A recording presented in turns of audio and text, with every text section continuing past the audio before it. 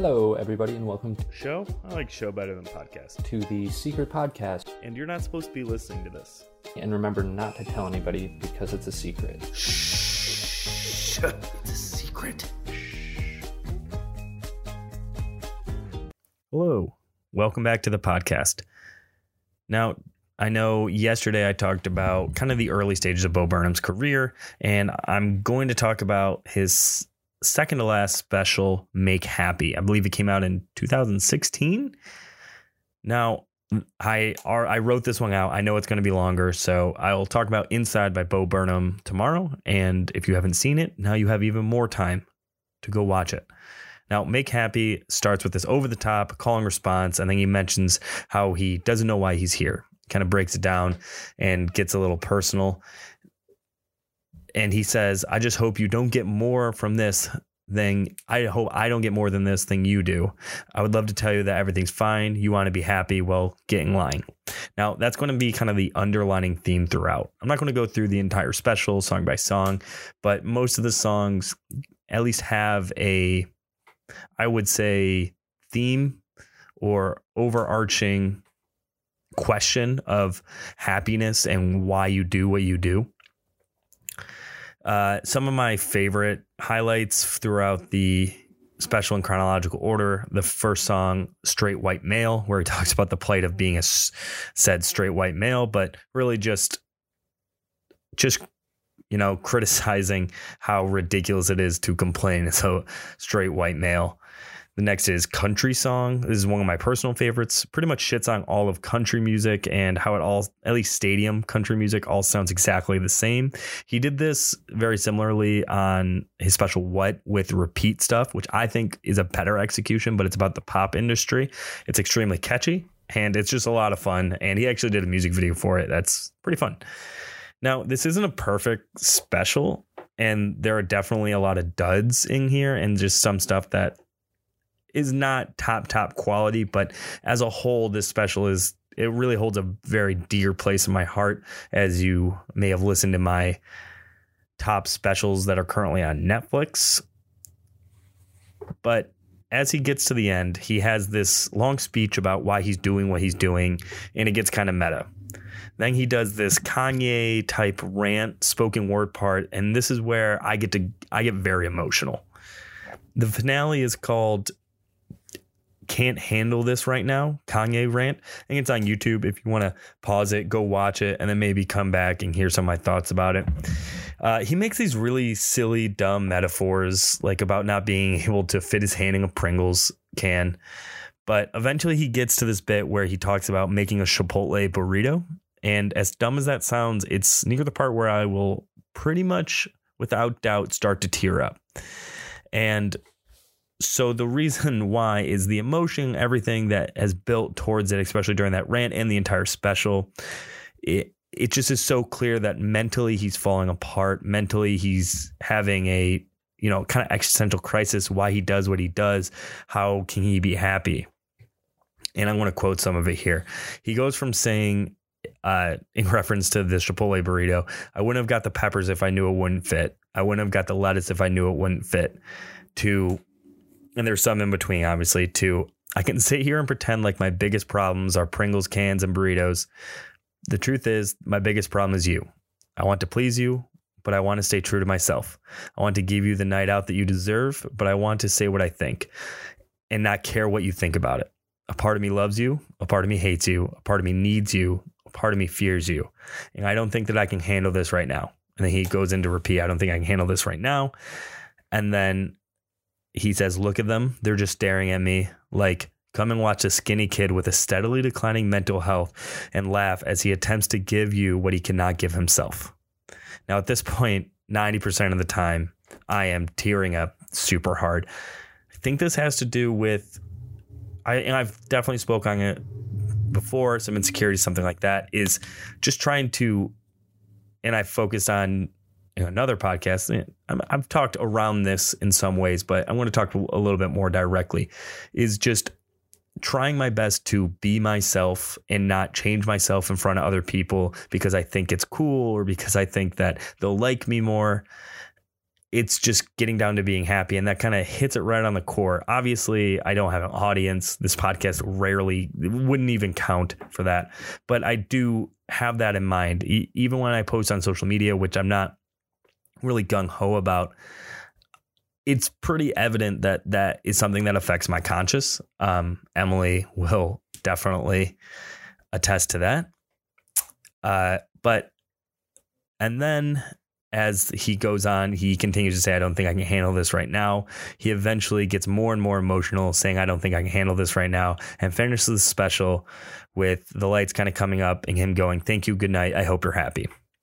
And like I said, I don't cry super often, at least not at like traditional emotional things like somebody dying on a show or a movie or something like that. And I'm not trying to flex, I promise, because things like this and certain songs will hit me randomly and I'll just have myself a good old cry. I think it's really, really healthy. And it's something that in a weird way I'm proud of, that I allow myself to cry. I wish I was allowing myself to be a little bit more emotional in public with other people, but baby steps. Usually I'll wait until I'm a little drunk and purposely put on something like this special or something maybe like a Walter album that hits me the right way and kind of force it out. But, a natural good cry and just, letting your emotions just really splay out, I think is super healthy, at least to take stock and, make sure it's there. But speaking of which, I haven't had one in a good minute, so maybe rewatching some of this Bo Burnham stuff will do it for me. I've had plenty of songs recently make me tear up randomly, and it's not even like emotional songs. It's kind of, I wouldn't even say random, but it's definitely a feeling. The special still has one more song though. After that, he walks back on stage and to a little piano and plays "Are You Happy?" It's a very well thought out song, kind of recapping the premise of the show, asking if you enjoyed the show and if you're happy. It usually brings me a smile, and it's pretty good after having a good old cry. Anyways, like I said, I knew this was going to be longer than I anticipated. So Inside by Bo Burnham will be tomorrow. I believe I'm going to put my Aunt Ann on the podcast as well. I forgot that she gave me quite a bit to give from. So please enjoy that podcast. And if you want to submit podcasts, nobody has hit me up via the Straight Podcast, through Instagram for sure. But give me your podcast. I really want to hear from you. It doesn't have to be anything special in the sense of, it doesn't have to be well researched, anything like that. Just, I'm so interested in what people think about all day. So take it easy, enjoy the next podcast, and be well. I once promised you I'd finally write a happy song. Well, here it is. Things are going too good. Hey there, another Markowitz here. This one, Ann with an E. And this is my story of how I became an ultra marathoner. Now, if you're looking at completing an ultra marathon, which is mileage over 26.2, in my case, 32 miles, I wanted to complete a 50K, which is 51.7. If that is your goal, this is not necessarily how you want to do it. Just spoiler alert. But a few years back, I started a running group, kind of accidentally, did not even run at the time. That's another story. And after our long run one day where I walked, a new friend of mine said, hey, I think you need to do an ultra marathon, where my obvious response was, I do? And then as the story unfolds, about 6 months later, that was what I was embarking on. But between then and the pronouncement, I really just did some training walks throughout the summer, back-to-back Saturday and Sunday, maybe did some run-walk intervals. Again, running was just not really working out for me necessarily, but I could get in some mileage. And I think my longest training run or run walk at the time was 16 miles.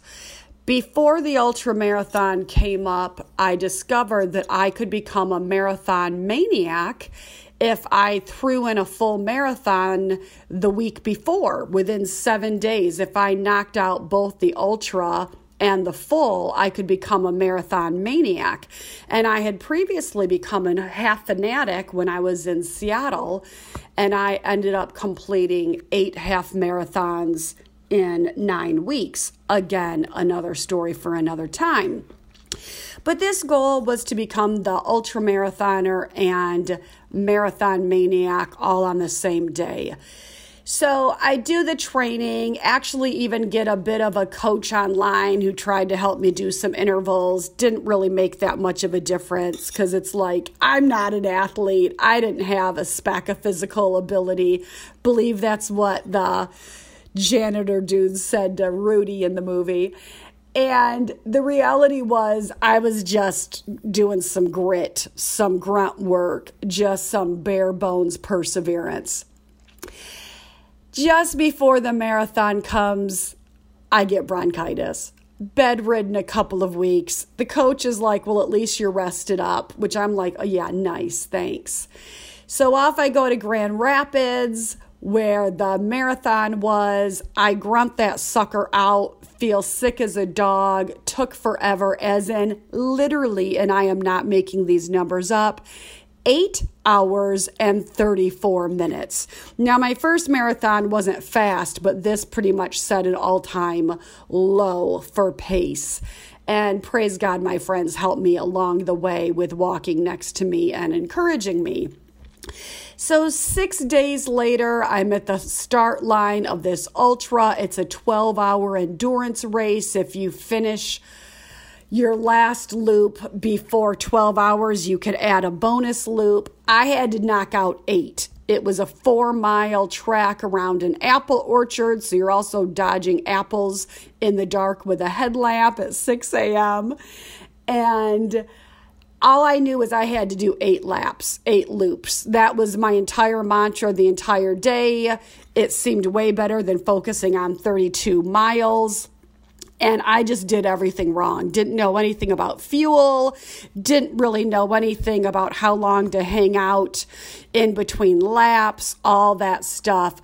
But at the end of it all, I crossed the finish line with 32 miles under my belt, became an ultra marathoner, which had never even been a goal of mine until that chick said something. And at the same time, I knocked out the goal of becoming a marathon maniac. And yeah, I cried. Like, it was probably the hardest day of my life. It took everything in me. Really, there was no reason I should be able to pull that off. And yet I did. And I actually became an ultra marathoner. And, you know, the cool thing is no one can take that away from me now. Once you've accomplished something, like, it's happened, it's factual, no one can take it from me. So super grateful, super stoked. But yeah, hope you can run first. Ha! Thanks, guys. Bye. Things are going to get